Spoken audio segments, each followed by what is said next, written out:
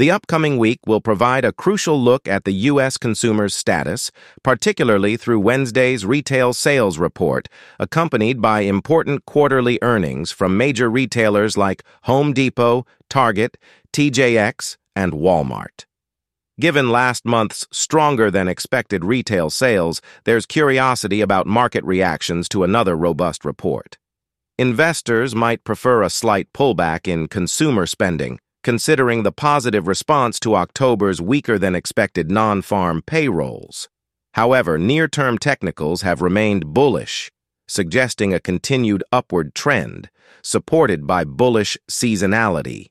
The preliminary University of Michigan Consumer Sentiment Report indicated a decline, with a 6-month low in November and rising inflation expectations. This could impact investor and Federal Reserve considerations. Federal Reserve Chairman Jerome Powell acknowledged the restrictive nature of current monetary policy, emphasizing a cautious, data-driven approach. The week also saw a mix of hawkish and dovish comments from various Fed officials. Market expectations, as per Bloomberg, indicate a 24.3% probability of a Fed rate hike in December or January, up from 10.8% the previous week.